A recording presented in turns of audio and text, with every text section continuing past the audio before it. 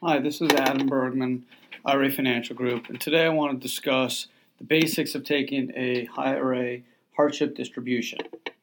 So a lot of people don't realize that when it comes to taking distributions from an IRA, unlike a 401k, you do not need any type of triggering event. You can essentially take an IRA distribution anytime you want. The IRS does not basically state that you can take a distribution. However, they do impose potential taxes and penalties when a distribution is taken. In general, for a traditional IRA, someone who takes a distribution prior to the age of 59 and a half will owe tax and a 10% additional penalty on the amount of the distribution. In the case of a Roth IRA, there could be tax and a 10% penalty on any of the earnings of the Roth IRA contributions. However, if a distribution is taken after the age of 59 and a half with a pre-tax IRA, there's simply just tax due and not a 10% additional tax. In the case of a Roth IRA, if the Roth IRA distribution is considered qualified, meaning the person's over the age of 59 and a half and the Roth IRA has been open at least 5 years, there's no tax.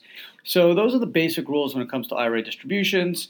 Of course, when you hit 70 and a half with a traditional IRA, you have to take what's called a required minimum distribution, and that basically is the IRS making you take into income a little bit of your IRA amount each year. Generally comes up to about 3 or 4% of your total each year.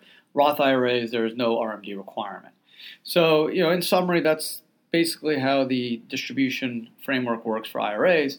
However, there are exceptions to having to pay the 10% additional tax. Under Section 72T, as in Thomas, the Internal Revenue Code, the IRS outlines several categories of exceptions that come into play for someone looking to take an IRA distribution that falls into certain categories of exceptions. Basically, these categories are what's called hardships, meaning there's personal or economic situations that merit the taking of a distribution, and the IRS will be somewhat lenient and just charge you tax on that distribution and not the 10% additional tax because of the circumstances involved.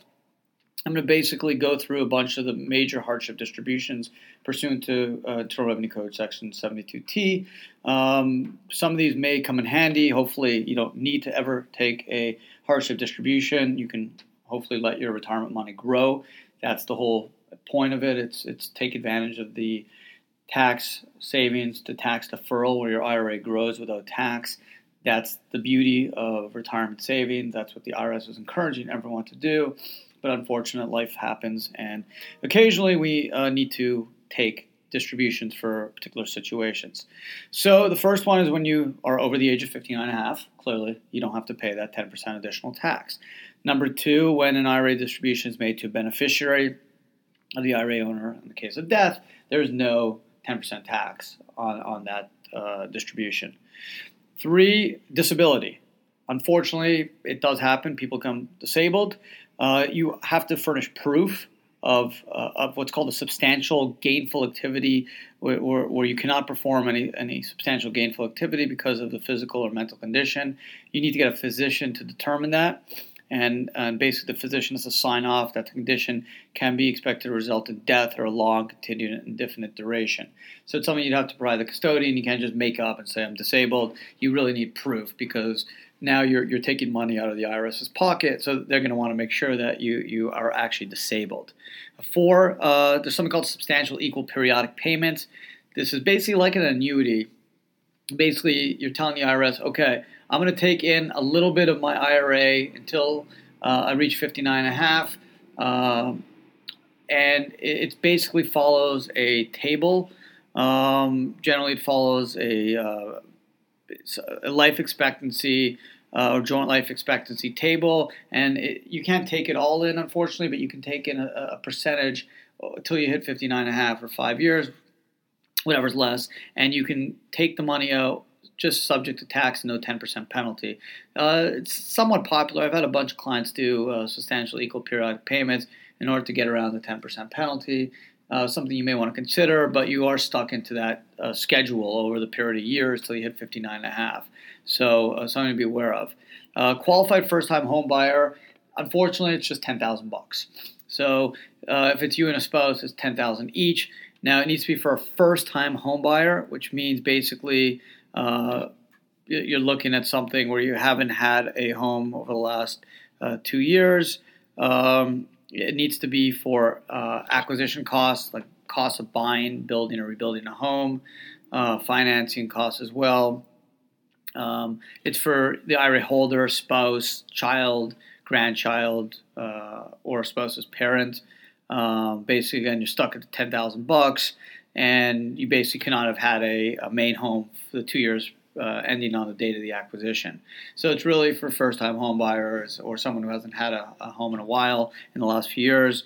And again, you're stuck at $10,000. It could help, obviously, with down payments, mortgages, things like that. But in most instances, people aren't able to buy a home for $10,000 or $20,000. So it could help. It saves a little bit of the additional 10% penalty, but you're stuck at the $10,000. I wish it would go up a little higher, but again, the IRS is trying to make sure people keep their money in their IRA. They don't want to encourage people to take distributions.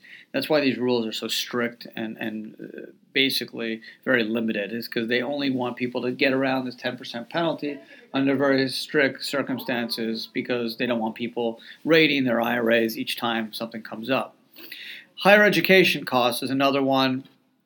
You basically, if you can show it's for qualified higher education expenses, basically any accredited public non-profit post-secondary institution, tuition, fees, books, supplies, equipment for the enrollment of attendance of a student is eligible based off the institution.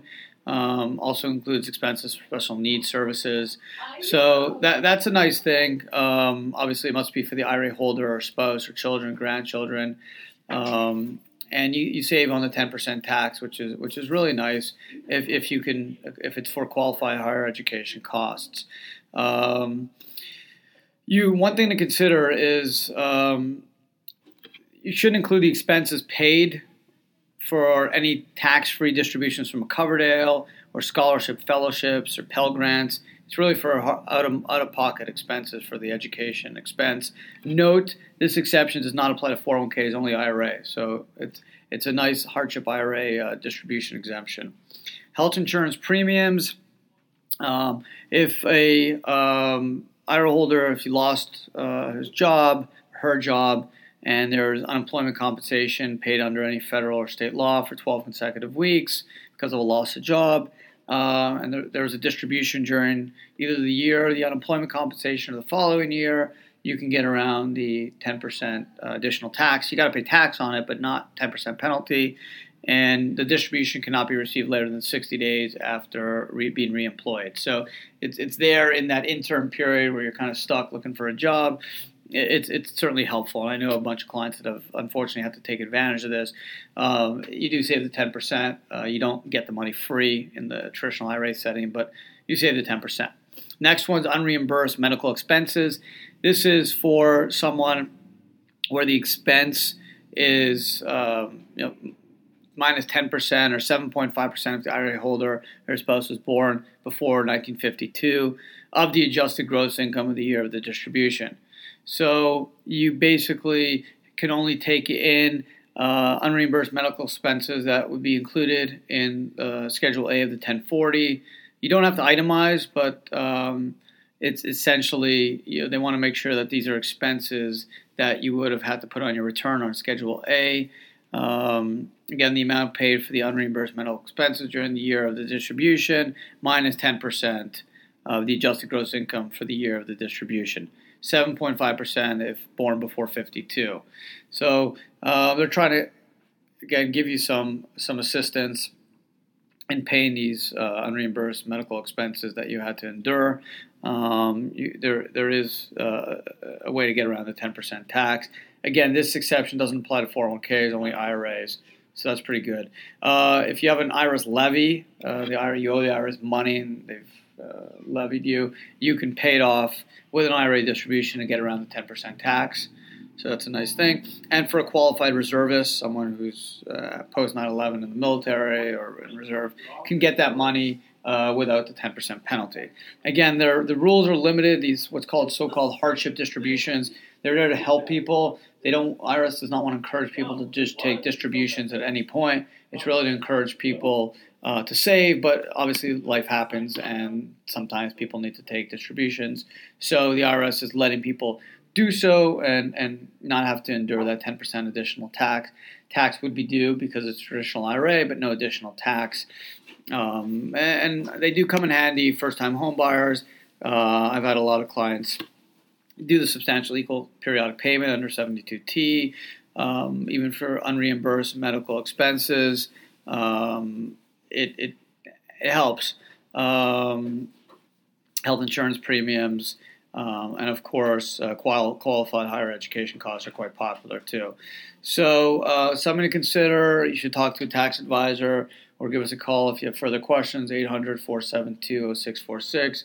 Anna Bergman, IRA Financial. Hope you enjoyed the podcast on basic rules of self-directed IRA, hardship distributions, the ins and outs. And until next time, thanks for listening.